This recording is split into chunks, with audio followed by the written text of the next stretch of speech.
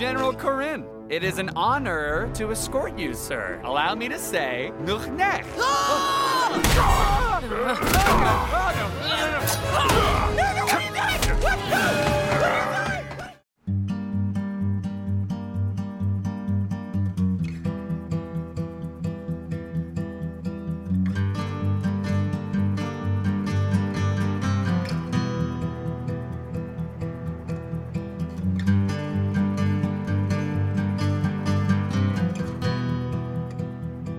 Hello and welcome to Strange New Takes. I'm your host, Notch Karnik, and with me are... Dynamic Fail, Max, Emily Bowen Marler.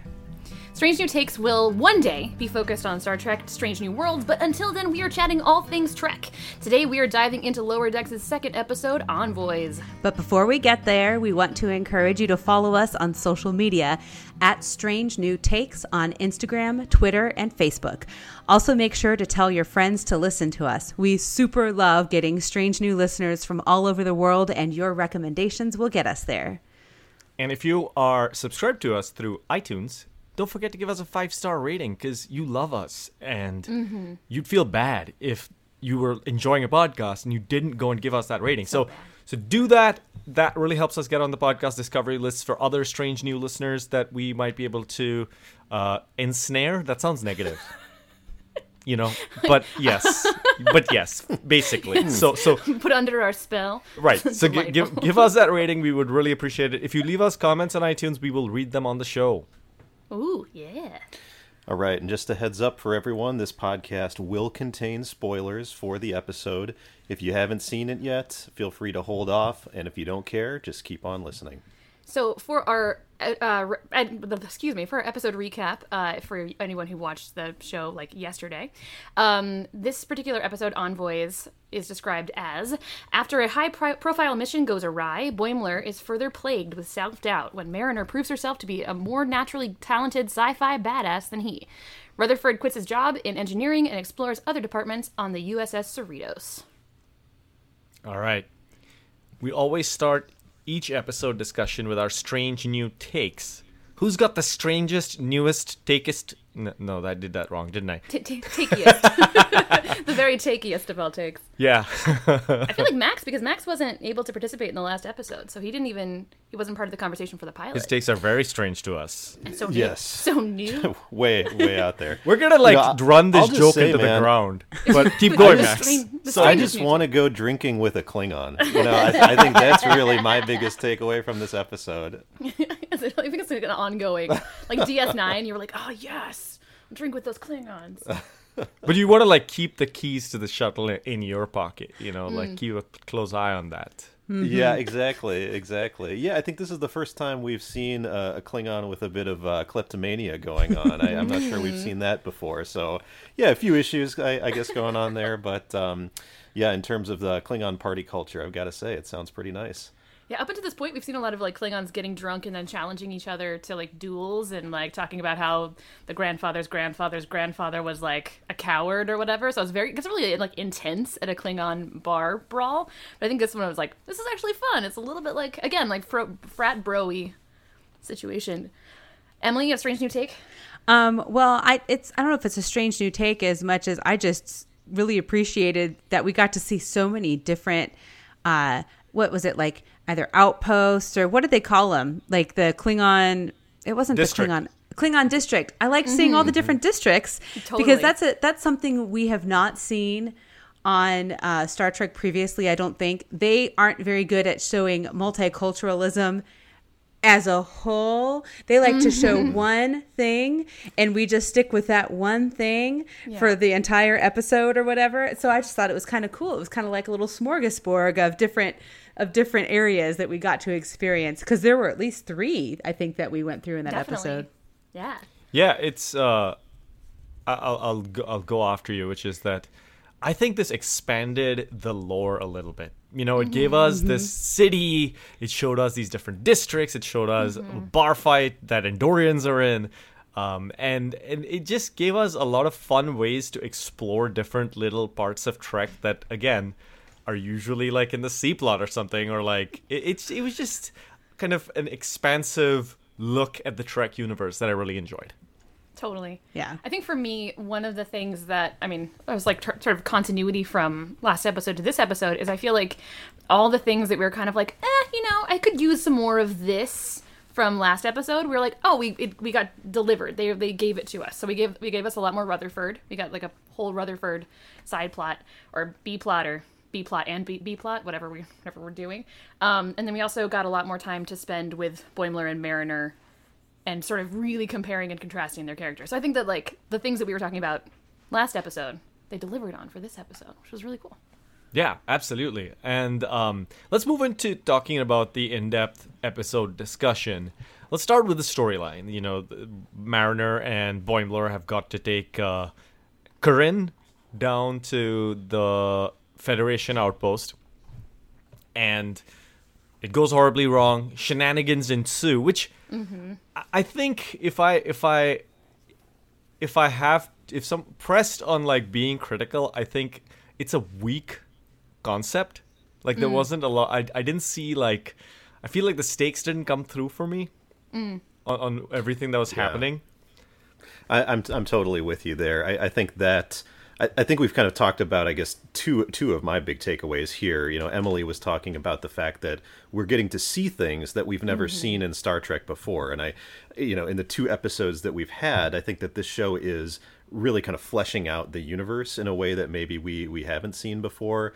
But I think what it's missing maybe is, Notch, what you're saying, really this sense of there are stakes here. You know, there are consequences to what's going on. It doesn't really feel like there are consequences for anything that's happening. And I mean, it is a comedy, right? So maybe to some degree we expect that, but I find myself missing that a little bit. Yeah, I think that for both plots, what's interesting this episode is that, like, the writing is still funny, the pacing is still pretty high, the visual jokes are all there, like all of the things that you sort of hope for in a show are all there. But I think for these 2 storylines, Rutherford's storyline was great for us to get to know him and see all of his strengths and the things that he doesn't like to do, but it's also like a very easily avoidable problem that was not avoided. And like Tendi there was no stakes with Tendi because like nobody got mad at Rutherford for ever needing anything other than what he wanted, which is so there was like, again, their stakes aren't there for that storyline. And then Mariner had literally no reason to actually volunteer for this mission, and there was no real motivation behind it. And so like it was cool to see Mariner and Boimler like continue to play off of each other and have the same foibles, just in like different, they're like a yin yang situation, like same foibles but different characterizations. But there was no reason for her to go, and there was no reason for her to like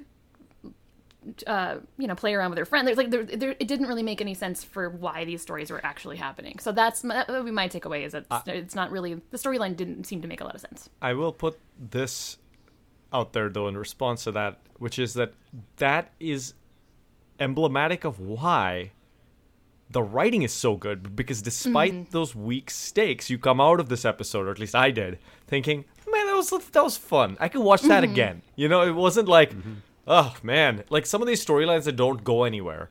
Right. Typically, you just have to slog through, and you're like, well, that was pointless. I don't want to do that again. But the writing of the jokes, the placements, I think it started out a little bit weaker, but it got stronger as time went on. And I will also point out a little fact from Memory Alpha that I'm going to steal, which is that this episode featured the first appearance of several previously encountered species not seen in many years. Allurian, last seen in the final episode of Deep Space Nine, and Ariolo, which was last seen in The Voyage Home. Arcturians, which were in the Star Trek The Motion Picture, and Vendorians, which were last in an episode of the animated series. So you can go look up which ones all of those are on your own time. Memory Alpha has all of them and their whole history and everything about them. God bless them. Right? But it did bring up a lot of like past lore to put it in there, which we mentioned past both last couple of episodes that animation allows you to do that. Definitely. Well, I think the thing is, like, this show is very much a Star Trek show. Like, there's no question that it's in the Star Trek world. Again, they explained every single species pretty, like, quickly in this episode, so that anyone who didn't understand what a Ferengi was, like, knew that it was a bad idea to potentially trust a Ferengi or all this other situations. So it very much exists in the world of Star Trek, the universe, if you will. But yeah, I think I agree that the writing, in episode writing, the dialogue writing was really well done, but the whole overarching storylines of both the plots were not my favorite, and it does contrast with the pilot where I thought both were super strong. This one didn't seem like there was a lot of.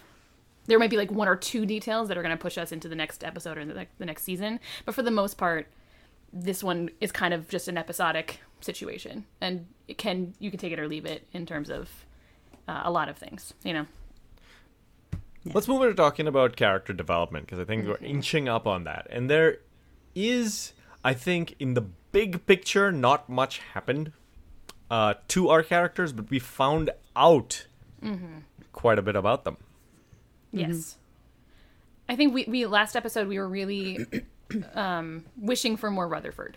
And like I said, we thought he was like the least developed of the characters that we had met, or the main characters that we had met. So we got a lot of Rutherford in this particular episode, which was fun. I thought it was fun to see a lot of like the different jobs on the ship and the different cultures on the ship, and Rutherford's strengths and weaknesses, and like it sort of ties back to the simulation episode of the Ask Not simulation, and what the problems that we had with those simulations versus this simulation. So those were all really fun. I think we learned a lot about Rutherford. So that was fun. I don't know. But I think we had some questions about Rutherford that were never answered, right? Like where he got his scars from, and where he got his eye from, and all those other things that I think would be cool to know about him as well. Hopefully we'll get some of those later. But Right.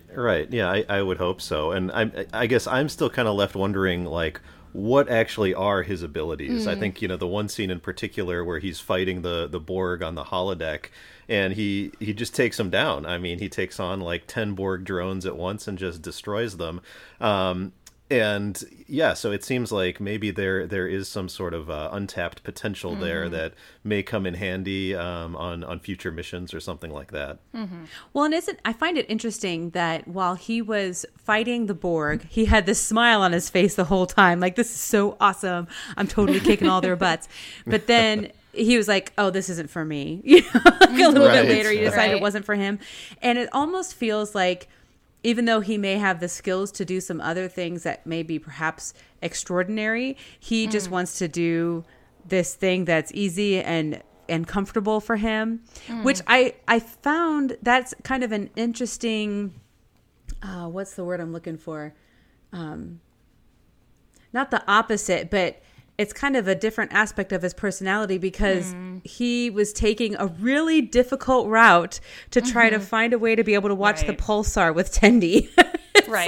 Like who in their right mind would say, if in order to watch the pulsar with you, I need to change careers. Like, that's not, and also I find it so interesting / problematic that then it all comes around to them sitting in the Jeffries tube with her watching the pulsar on a screen, which is so crappy. Like, like, well, that's not experiencing it, Totally. I think it's just so interesting though, because like I actually walked away from this episode, first of all, being like, for Rutherford being like, oh baby, just tell everybody the truth. It's okay. Because when he told the engineering people, he's like, I wanted to try a different career, and they're like, that's great. And then he told the security crew, like, I think this isn't for me, and they were like, that's great. Like, what I liked about it is like taking risks and having people not be angry at you for taking risks. I thought that was really nice. But then like, for Tendi, had literally heard Rutherford say, if I just quit my job, I can go to see the pulsar with you. And she was like, great, awesome, because I'm alone, and I knew, and I need friends. And it's like, that's a little manipulative. That's not great. And then to have it be like, oh, don't even worry about it. You really went through all the effort for me. And like, you just heard him say that. Like, it wasn't a secret. It wasn't a surprise. He told you to your face that he would quit his job and get a new job so he could watch something with you. Like, so I actually walked away from that being a little bit displeased with Tendi and her character.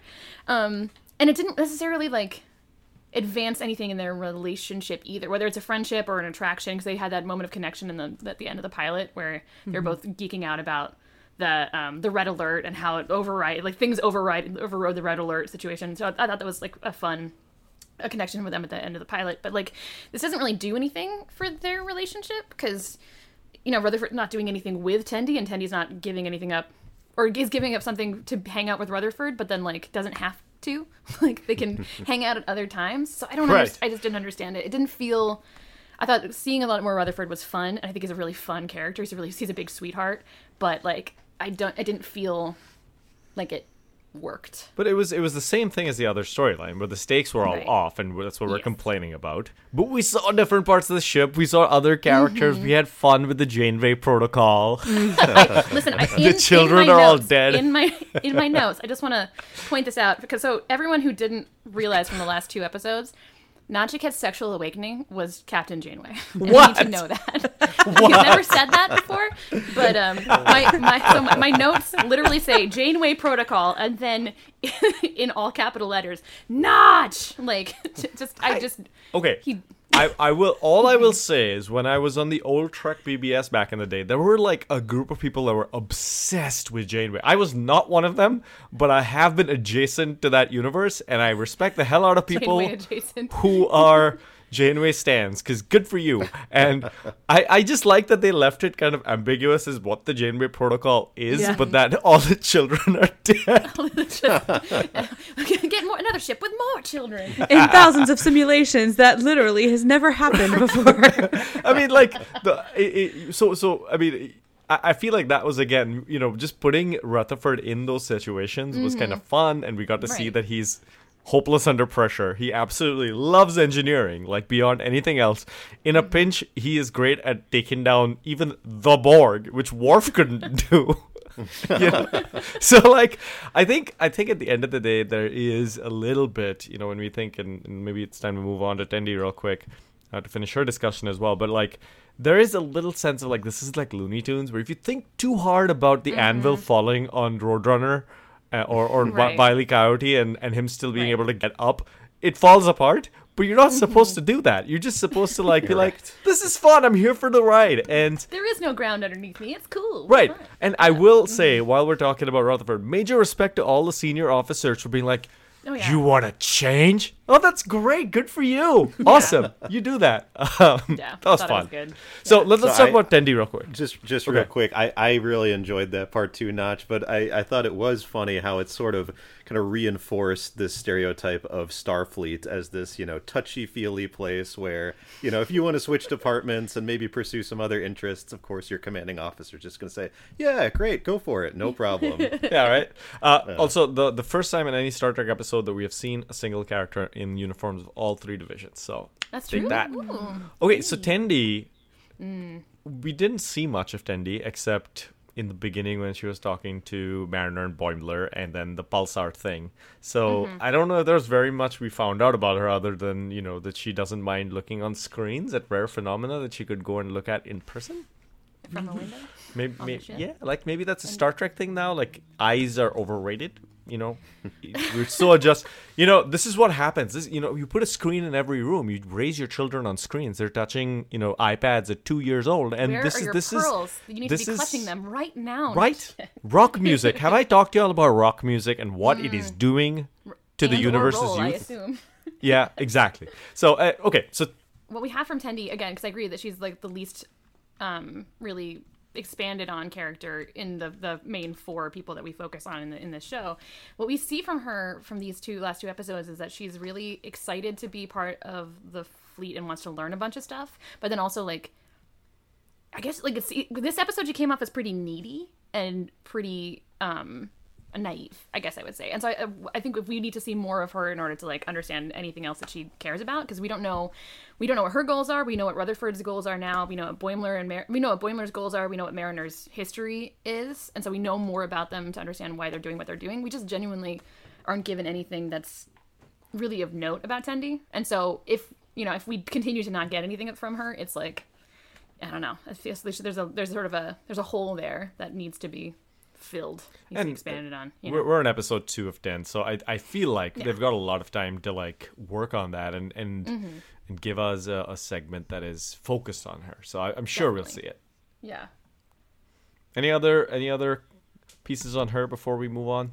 The one thing I walked away with was I felt that she doesn't want to be alone and is willing to sacrifice her scientific curiosity in order to not be alone. That, I mean, that's ultimately what happened in the episode, which was, you know, because doing science by myself is sad, or I can't remember exactly how she said it. Yeah, that's right. Yeah, and so I don't know, but so then at the end, so the science, she totally, you know, diminished the awesomeness of the science she was doing just so she didn't have to be alone. Which, you know, you can develop that into, you can do cool things with that development. Yeah, but you know, just the way it was presented in this episode, it was kind of like, huh. Right. Totally. Yeah. Speaking of trouble, why don't we talk about Mariner next? And yeah. Who wants to start us off? I think Mariner's like the smartest character we've ever met. I mean, it's certainly, I mean, like the only thing that she totally screwed up was the trying to use the communicator. You know, that was the one thing Boimler got right when he said, you know, well, apparently you didn't read the briefing manual. You would know that they have some sort of ion dampening field so that you can't actually, you know, use comms or transporters. But everything else she totally got right. And I mean, like, to the extreme, knew how to handle all of the different species that they encountered and all of this. And the thing just at the end that drove me crazy is, like, not only did she have to totally dumb herself down and make herself appear stupid in order to make Boimler feel better about himself, which I don't want to really turn Boimler into that because I like him more than, like, if they did that with Ransom, I probably would have appreciated it more because he's super gross. But with Boimler, I do feel bad for him. You know, he's trying so hard but the thing that really frustrated me about it was, like, so I mean, women have to do this all the time, just kind of dumb down and hide their abilities so that the men around them can feel better about themselves. But the other thing that's just flabbergasting to me is that Boimler fell for it. Or he was so desperate to feel good about himself. There is no way that Mariner would have mistaken a Ferengi for a Bolian. No way. Like, that's just the stupidest thing. Like she didn't even just, like, dumb herself down a little bit. She, like, went to the extreme, and he was so desperate to feel good about himself that he just took it and ran with it. And then wanted to, like, drag her through and make everyone else realize how stupid she is. And so that made me mad. Yeah, I mean, he is somebody who is being portrayed as kind of a little bit dim, and she is. I think the thing about her that I really enjoyed is that it was a display of her mentorship, that she went through the trouble to get this Ferengi to do the whole show and the charade.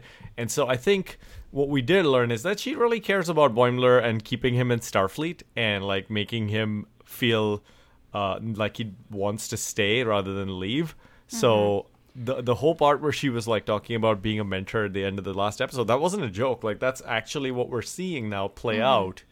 And I'm curious to see where it keeps going.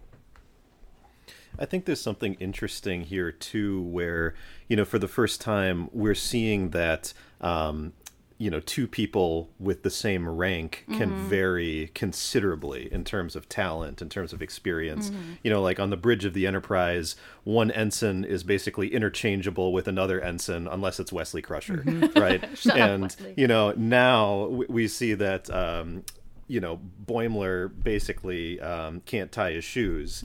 And so we're seeing, you know, this huge kind of disparity, I guess, in terms of talent level between some of these folks. I will say, I agree with Emily. The end of the episode really bothered me, and it bothered me for a couple of reasons. And I think, number one, it's just very convenient that Mariner is always right about something. Like, it was actually probably better for the story for her to be wrong about something, but it didn't have to be that obvious thing, right? Like, I think this goes sort of adds to my prediction about Mariner being wrong about something in a future episode that really, really, like, takes someone down. Like, you know, in the cold open, we had a really short piece about her messing with what's the energy being? What's it called? That energy energy ball. Yeah, whatever. The energy ball guy who she, like, blackmailed into making cool stuff for her. But that energy ball, that little tiny blip, actually went into the captain's chest. So, and then eventually, like, I don't know if you guys picked this up, but in the simulation, when Rutherford is responsible for the death of everyone on ship, it's at 105% casualty. And he was like, how can I be responsible for more than the crew of the ship? So, like, it was possibly registering that there was an energy being stowaway on the ship. That's my prediction. But, like, yeah, I just, it makes me a little bit, not angry, a little bit disappointed that, I'm not angry, I'm just disappointed. I'm a little bit disappointed in the writing that Mariner is just always right about everything, or that the things that she's wrong about, because she's wrong about a lot in this episode, but she never has to pay for them, right? Like, she's wrong about, drinking with Corinne on the ship. Like, it's not actually a cool thing to do. And he ends up stealing the ship and going to find, like, they go on this whole thing, and that's all because of a choice that she made. She's wrong about, like, just completely ignoring all Starfleet regulations just because she wants to. Like, that's also not okay. And that's okay that she's wrong. It's okay for her to be wrong. But she's never really confronted with the fact that she has been wrong. And she's very, like, lackadaisical about getting court-martialed, which Boimler's, like, terrified of. Like, court-martials are fun because she's the child of a captain and an admiral. Yeah. She has a different thing. So I think all these things really contribute to the long-term characterization, which I think is really important. But then this episode ends with her orchestrating her being wrong about something instead of she could just be naturally wrong about something and not have it be dumbing herself down for Boimler and not have it be really conveniently tied up. And, like, it does show that she cares about Boimler, but I also thought her counseling Boimler through his breakdown, which was hilarious, it also demonstrated that she cared, and it didn't have to go to the narrative lengths that it went to in order for her to be a caring person and for her to be wrong and have it help the storyline. So I guess the plot structure of this episode did bother me. I was just gonna cap it. My one little cap was you can give someone a win without it having to be at your expense. Absolutely. So. Right? I do wonder if that desire to not contradict Boimler and let him kind of have his fun at the end was repentance for what happened earlier in the episode, because she was responsible for his breakdown. Like, she's the one who got Corin drunk, so Corin stole the shuttle. Like, she was the one who forgot about the ion field, and so it was one of those situations that really it was her choices along the way. Like you were saying, Diana, she's never confronted with the, like, consequences of her actions explicitly. But Boimler's breakdown is one of those consequences, because she was like, we'll just manage, it'll be okay, like, we'll be fine. And Boimler's like, the last thread holding my brain together is, like, frayed. So I wonder if that's just kind of, it was never, and I think it was not made clear, so this is just like something we can assume. But it would have been nice, again, for the two of them to be on level footing at the end of the episode, rather than kind of this, like, well, I'm going to take the L in the bar, and then later I'm going to pull out this pad and be like, ha, I get the win. So it's complicated. Any last thoughts on Mariner, or can we move on to Boimler? We move on to Boimler, I think. He's getting married after this, right? Sure is. That dress uniform is so good. He's just so cute. I mean, like, they're so cute at that age. But baby ensigns. I mean, he's a dim bulb, and it's endearing how dim he is, but, like, I wonder how they're gonna transform this dude into, like, what's his end game? Like, is he gonna be like, maybe Starfleet isn't for me, or is he gonna end up in, like, the warp nacelle being like, I'm in charge over here, and, like, everyone ignore, like, where do you go from someone just being not very smart? Yeah, I mean, I guess I'm struck by the fact that this is, the second episode in a row where he's sort of grievously injured. Almost the same spot, in fact. Like, first episode got his leg chopped up. This episode he's got some kind of, like, spikes stuck in his thigh, and we'll see if we keep the streak going next week. But this is not a good start for him. It's all in the same leg, too. Right. It's just not, that left leg is really struggling. But I would say, I think what I liked about his characterization in this episode was that, like, he didn't lose any, like, his change of heart at the end of the pilot didn't mean that he's just never going to care about looking good for his superior officers. He's never going to care about, like, status or getting cool assignments. Like, he definitely cares about those things. And so, his dress uniform was really cute. And actually, like, I only picked up on in the dress uniform right before she was like, "Are you getting married? What's with the dress uniform? What's going on?" That was really fun. Like him just being like super ready and super eager and ready to be right. I think to your question, Nachika, I think like what I like about Boimler specifically is that he is the perfect foil for Mariner. Like they are both really impulsive. They both really believe that they're right. They both are intelligent. I just think that the point that was made about Boimler's character today or this episode was that he is very much by the book because he doesn't have any experience, and Mariner is very much by experience because she doesn't believe in the book, right? And so they do play off of each other really well. And so maybe the end game is that they meet in the middle somewhere, both of them. So it's not all experience and it's not all regulation. That there's some level of flexibility and application of their intelligence, both like intelligent caution and intelligent rebelliousness or recklessness, you know. Maybe we'll have a Tuvix style accident that combines them into Boimler. That's what we need. Definitely. So one competent Starfleet officer emerges from between them. So beautiful. Oh my god. Beautiful. Any other Boimler takes?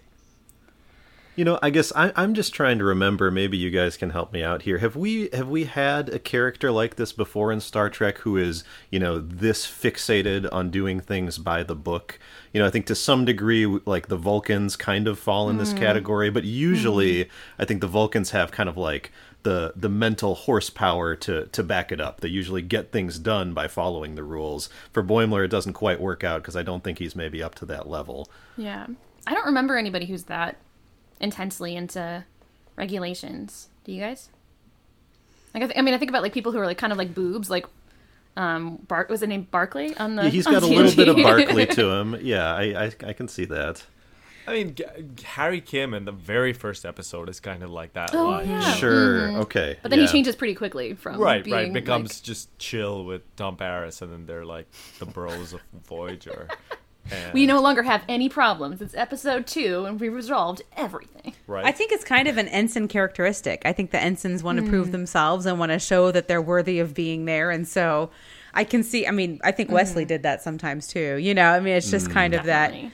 that they want to prove that they belong and that they should be on the ship that they're serving. Totally. And I think, like, I mean, what we know about Starfleet often comes in the form of, like, cited regulations from passages in different books and, like, different historical time periods. So I think, like, this is kind of not the dark side, but the logical extreme of Starfleet is, like, you memorize all these rules. Now you are prepared to be in Starfleet. You know all the rules. Go practice these rules. And, you know, there's a reason that we have captains and lieutenants and commanders and admirals as our main characters, because they've gotten up far enough up in the ranks to not have to worry so much about all the rules that the ensigns and cadets typically would have to worry about, you know. What I'm hearing a little bit of is, if Mariner were here, she'd be telling me to shut up. This dude is new. Give him a break, Notch.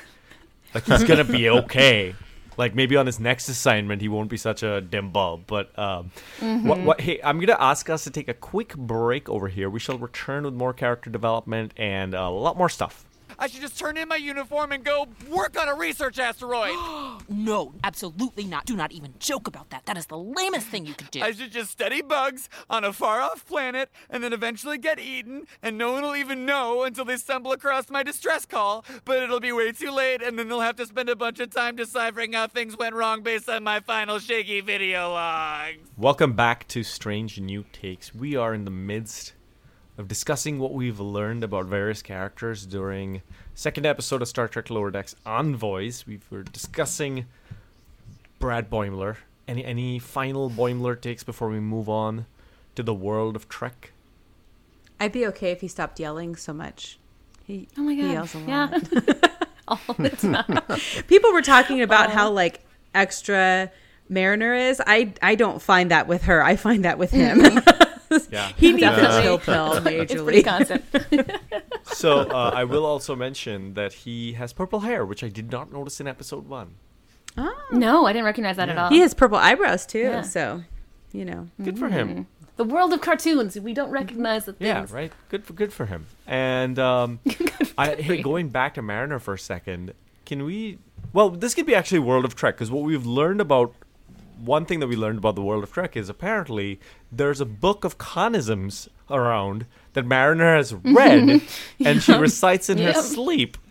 Which I had to rewind and be like, did she just say what I thought she said? Because and for those of you listening, being like, what are you talking about? The scene where she's snoozing and she's just about to be woken up, in her sleep she says, "Buried alive, marooned for all eternity," which is what Khan said when Kirk left him on regular. So. Right. But like, why would that be in, I know it's like a good quote, I think it's funny, but like, why would that be in a book of your quotes? Like we talked about, before we started recording, we talked about like how everything is attributed to like Abraham Lincoln and like Mother Teresa and like online image quotes and stuff, but it doesn't make sense that like that quote would be in the book of conisms out of all of the things that he said. I don't know. So it was a little bit more of like definitely a fan service moment. I actually was, before she like specified that was what she was talking about, I kind of thought she was getting like a flashback and we are going to see something of what she'd experienced before, and I thought that was kind of cool, but she was like, oh, it's a great dream, man, I was thinking about that book. I'm like, oh, well, never mind. I don't know anything about it. I just wish Boimler, after she said that, would have been like, Khan! Anyway. he doesn't have the sense of humor to do that. We also learned that captains need to really take a minute to think about their warp phrase in the world of Trek. Well, I think that kind of spoiled, not spoiled, but it kind of teased something you were saying as a prediction, Notch. And she's like, when we go to war, or if we get caught in a war, this is my warp phrase.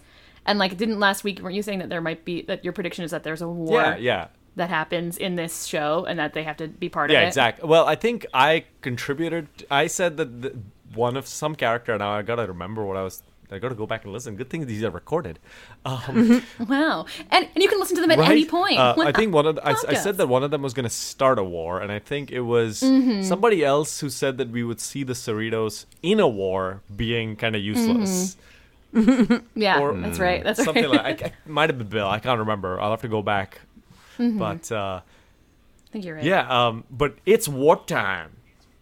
If y'all were captains, what would your warp phrase be? Ooh, Max has been dreaming about this moment his whole life. No, I don't have anything special to add here. I mean, I just want to be Jean-Luc Picard, right? I've got to go with, engage or make it so. You can't go wrong with that. Totally. I don't know. I kind of like, as much as I love Star Trek, I feel like the whatever the thing is that you say before you go into battle or you go into warp drive is infinitely less cool than like, I don't know, the Lord of the Rings big pump up scenes before the battle, like the gladiator, like, you were in Elysium and you're already dead. For this, it's like, we're gonna go to that. Well, you could say that though. If you're the captain, hey, push that button and we're gonna go places. But you could inspire a crew and be like, they will speak of us in the afterlife, and you could do that if you want. You could engage. Engage is just so. I mean, I think it's a good all-purpose for warp drive, because you don't necessarily always go into war when you're in. Well, and Patrick Stewart saying "engage" has all of that connotation, like in the intonation and that his acting has all of that. Did you know that he had? So this is a Patrick Stewart aside. I feel like there was one for every episode. But did you know that he had a really thick Yorkshire accent when he was a kid? And so he had to like unlearn. Oh, I want his to childhood hear accent. that. I love Yorkshire accent. So what he was saying is like he would study his RP accent, his very Patrick Stewart accent, the one that he has right now, for his acting classes, and then he would have to go home to all of his friends, all of his mates up in Yorkshire, and like have to like drop the accent, and he would mix them up sometimes, and his friends in Yorkshire would be like, "No, man, you can't talk like that. You can't say that shit here. You have to speak like you normally talk." So that's Patrick Stewart corner for you. Yeah, that's interesting. I mean, like, and now he's been in the United States for a while, so like, it's gonna be interesting to go back. I'm watching I, Claudius at the moment, and he's in it for just a little bit with hair, although maybe it's a wig. I don't know. But comparing his accent over the years would be an interesting thing to do. So, Emily, what's your warp phrase? Oh, I don't know if I have a warp phrase, because I mean, engage. What? I was trying to remember what Captain Pike's was. Punch it. Punch it. I was gonna say kick it. Yeah, something like that. Pop it. Do do do do do do. I think I would go with a hip hop, a hippie to the hip, hip, and I would. You would get kicked off of the starship. There would be a mutiny, and you wouldn't be allowed to be a It'd just be captain like, anymore. can you stop? You've reached the second verse. Can you just go now, please? We I got think a mine would be- distress call. They're dying out there. Like, you're just singing, Captain. Can we go? Someone just needs to have it be, let's go.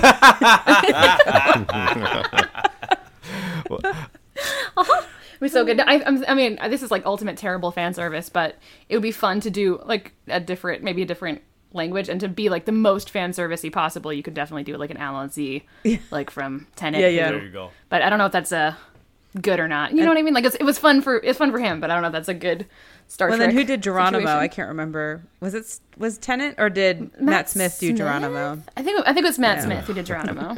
Yeah. Trying to just copy paste. Gosh, we are all such nerds. I love it so much. It's the worst, man. Just the worst. So, speaking of nerding out, let's return to the other things we learned about the world of Trek, the aliens, other. Well, there were several things that jumped out at me as being from like callbacks to other episodes. So when you have Rutherford saying, I'm Starfleet, I never go back on my word, totally a callback to Wesley and Justice when he says, Oh, yeah. I'm with Starfleet, we don't lie. You know? He's like, anyway, it's just, apparently we do. Yeah. Actually, but it's like, so people. I felt like I felt like he even said it in a similar tone to how Wesley said it. Totally. Totally. And then when they talk to, when she walks on, when they walk out into the Klingon district and they talk about the smell of the Klingon district, I wondered if it had an earthy, peaty aroma with a hint of lilac. Just like Worf, you know, Ooh. Trials and Tribulations, when they were talking Nice, about what yes. Klingons smell like. And I don't know if that's specifically how Worf smells or if it's how Klingons smell. Smells just in general. We talked about this before, but I thought Boimler's breakdown was really fun. I mean, it was like obviously a moment for him, like personally, that he was really struggling with his own inadequacy and stuff. But all the things that he was the most afraid of are literally plot lines of other Star Trek episodes where he's like, I'm gonna go study bugs, and then something terrible's gonna happen, and then they'll only catch my distress signal, but it'll be too late, and then we'll have to spend lots of time figuring out what happened and what went wrong. And I was like, I've seen Yeah, exactly. every single one of those episodes I have seen. So it was fun. It was like fan service, but also, I don't know. It was like also, if you had never seen another episode of Star Trek, it would just be like, this is an elaborately detailed worst fear that you have. There was one scene in the episode where I wished I had been watching it with my brother in the same room, because we both would have jumped up and been like, yes. And it was when he said "Nuk Nuk" to greet the Klingon. I think it was Boimler who says it. Yeah. So we used to live in California, and that meant we were not very far from Las Vegas, which meant we could go to Star Trek The Experience. Nice. And so I think I've been there like 4 times. I think this first part of the story actually was when I was there by myself. I was there with some friends from college. We were as part of our choir tour. We ended up there, and one of my friends was a total Star Trek nerd, just like me. So he and I were having a conversation with a Klingon who was there on the promenade at Star Trek: The Experience. I don't know if you're all familiar with Star Trek: The Experience, but it was But it's a whole experience. It was like Deep Space Nine. It was awesome. Yeah. Anyway, I am it so had the jealous promenade. that It you was got to go. Oh my amazing. gosh. So sad it doesn't exist anymore. But so this Klingon came over and was talking with us, and so we talked with him about what would be an appropriate greeting so that we, would be taken seriously by a Klingon. And he said, "Nuk Nuk." So anyway, so he taught us that phrase, and he said basically it means, "What do you want?" That's the standard polite Klingon greeting. So then when the next time I went to Star Trek Las Vegas, I was with my family and my brother was with me. So, I would have been like 18 and he was 8 or something like that. But so we went over and we're like talking to the Klingon. We walked up to him. I think Adam was like, "Nuk Nuk," or we were eating in the restaurant or something. So it was just awesome to hear that in the episode. I was like, yeah. Oh, hell yeah. Yeah, no, totally. And I enjoyed the fact that they mixed in some Discovery Klingons with the traditional looking Klingons. There were some Discovery style hairless Klingons in there too. So apparently, And there they was mingle. no boob window. No, there was zero I was boob glad window. about that. Yes. Listen, get rid of the goddamn boob window. Listen, Klingon warriors don't need boob a boob window. Seriously. I Yeah. hate it. Listen, that's the one thing I hate about like all sci-fi costumes that obviously are designed by men, where you're like, yes, she's a warrior, but she needs to have big tits, and you need to see the tits that she has, but she's serious warrior. So she'll just have a gigantic keyhole in her neckline so you can see the cleavage, but it's technically a high neck. You're like, why are we doing this? Why can't we have nice things? Can't we have any the only nice thing? acceptable place to do that is when if you're showing a Star Trek show that follows the Edo, the aliens from that Justice episode with Crusher who wear the jumpsuits and everybody's got hanging low, and you got a little little bulge action going on in various places. So, do you think that's like a real part of like a design issue, or do you think it's just like the fabric that they had the budget for? Because the budget was like maybe $12. I think they didn't think like, things through. It shows all the bulges. Well, like every all of single Jake bulge. Sisko's outfits. Good Lord. I did not pay attention to that. Not something I How tried did to- you not pay It's like- attention to that? It's like you don't have to try to pay attention to it. It's like it calls attention to it. It's really like I stayed at a Marriott in Omaha, Nebraska, and I stole the fabric from its couch and I made it into Jake's costume for this week. Like I too went to a thrift store from circa like 1974 and got the worst possible outfits I could for this tall, lanky child. Like just wow. Yeah. Oh man, it's awful. Any like Star Trek world connections, the universe connections that you noticed that we haven't talked about? I think we've talked about most of them. Like others have mentioned, I think just seeing kind of the diversity that would exist on a Federation planet was really great, because obviously in theory this is this, great sort of multicultural society, and yet whenever the Enterprise shows up anywhere, everybody looks the same, right? And they're it doesn't usually actually make a lot of wearing sense. outfits, especially in the original series. They're wearing outfits that conveniently come from other movies made by Paramount. Like, this is the Roman planet. This is the gangster planet. Interesting. Oh God, the Roman planet! that's so I forgot good. about that one. Yeah. Oh my god, or the, yeah. the space Irish one that Max would not stop laughing at me about. Jesus. Yeah, Just that's- is so bad. I think they did that in like I don't 3 think you can different get away with that series one. of Star Trek. So bad. It's so bad. But I guess the one part of their visit to the planet that surprised me a little bit was sort of the section of town that looked like Risa, and they're talking about Jamaharan, and I was like, does this happen on other planets? Yeah. I didn't realize that this happened in other places. I thought that was a strictly pleasure. Risan sort of pleasure tradition. Like it's the whole reason you go to Risa. Like, so it shouldn't be Right. present on Outposts, I would think. But right. That- But maybe this like pleasure cult is slowly spreading throughout the Federation. Maybe everybody wants to do this stuff now. I wonder, like, I guess maybe the Klingons are like totally cool with it, because I feel like I think that's the issue, is that like if you are near a lot of Klingons and you mean a lot of mischief, I don't know if they would put up with you trying to lay their eggs in your throat. You know what I mean? I think the Klingons would be like, nah, and I'm gonna kill you for it. Yeah. That's an insult to my people, my ancestors. What are we doing? I don't know. Any final wrap up about this episode that y'all want to touch on before we move on? Seeing shaking heads, which our podcast listeners cannot No. see. Oh, so yeah. No, 9. Yes. I think we're good. no. perfect. Negatory. Well, let's wrap up with something new that is not in the notes that I just thought about right now, and if it doesn't work, I can edit it my out. So if you can God. hear this, listeners, good job. We did a good job in the next few minutes. Is this an improv show? Are we improv? I want to know what your strange new rating is for this episode. Oh. And so you can feel free to use any scale you want, A to B, 1 to 10. All I ask is, let's not do the like net proponent scale from marketing, where it's like, if it's not a 5 out of 5, you have failed. Oh, yeah. Everything. Like, Yeah, no, that's bullshit. if it's a B, that's still good. Okay, so I'm going to Yeah. insist on As that. preaching to the choir, man, as a teacher, I'm like, B's are Yeah. good. You're doing a good job. And kids are like, I'm gonna die without a Harvard degree. I'm like, oh, okay, you're 14, shut up. But yeah, I'm into it. Yeah. Okay. So Envoys, how'd you like? If you had to put a rating on it, what would it be? I would say it's an 8 out of 10 for me. It would, or maybe 7.5, somewhere around there, because it's definitely better than average. Especially like if we think about it's unfair because it has one episode in this particular show, so a lot of the comparison I'm doing is like to all other Star Trek episodes, and some have been garbage and some have been really good. So like it's maybe a little bit unfair. But the writing in general is good, and the storyline was disappointing but not garbage. You know what I mean?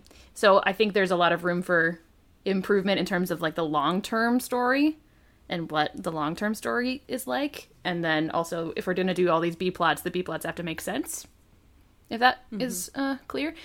But in terms of the episode itself, it was enjoyable. I would watch it again. I wouldn't resist watching it again just because it fell short of some of my expectations. So I would say 7.5 to 8 out of 10 for me.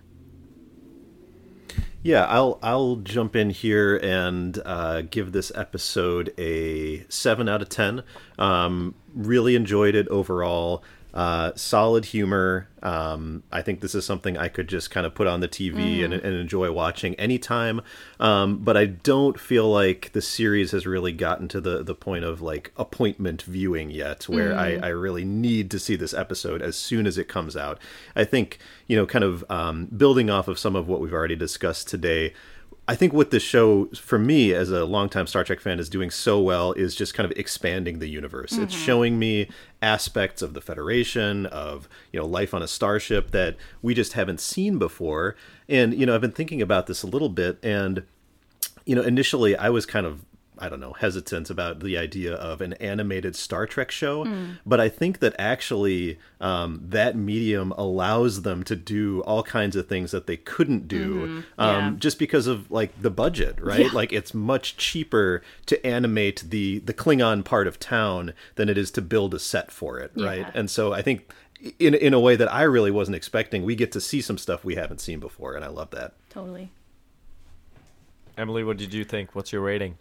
Well, I was going to say 4 out of 5, so I did mine on a different scale, but yes, do your own thing, do it. But because I mean, it wasn't like the most amazing thing I've ever seen, but it was enjoyable. I had a good time while I was watching it. There were a lot of callbacks that were done in such a way that it didn't just feel like it was fan service. It was just like, but lots of little things that were sprinkled throughout the episode that just had me thinking about other episodes of Star Trek and other things I'd seen. And that's super enjoyable. I love that. So it's just like when I'm watching a TV show and some random Star Trek thing shows up in it, it's like, so this is fun. I get to watch something where there's lots of random Star Trek things that show up in it. So yeah, that's why I'd give it a 4 out of 5. I was at an 8, but y'all convinced me to push down to a 7 with the discussion. Oh no! So it's a little bit of group thing. But this is the thing that happens at a podcast, and I think especially with a 26-minute episode that is animated, again, it's that Looney Tunes problem. You think too much about it, and you discuss it, and you break it down. Sometimes it introduces some criticisms that maybe when you watch it once or twice, you don't necessarily catch, depending on who you are. So I don't regret that at all. I enjoy this podcast very much, and I think it adds a lot to my experience of the show. But y'all did convince me that this episode could have done a little bit better. At the same time, it's still excellent. Diana, you mentioned the scale of Star Trek. I was using like just an enjoyment scale, but on the scale of Star Trek, I would probably put it a little bit higher than that. Yeah. But okay, well, that's it for our discussion of Envoys. Is there stuff that's coming up on this series that you want to talk about real quick, or are we good for the week? The only thing my only curiosity is if this energy being comes back. Like I want to know if that happens, because first of all, it'd be really smug, but secondly, like that would be kind of a cool like throwaway cold open that actually connects to the larger story of the show. So I want to see if that's a real thing or if that's just something I've created in my own mind. Yeah. And I'll just say in the opening sequence, there is just a very short clip of some Romulan warbirds fighting Borg cubes. And as a total geek about sort of the ships and like the naval combat aspect of Star Trek, I've always wanted to see that matchup. And I don't really think we're going to see it, but God, if we could get that in an episode, I would love it. I will add finally that I do think those cold opens are going to be throughout the series as kind of mostly standalones, but we'll see how much.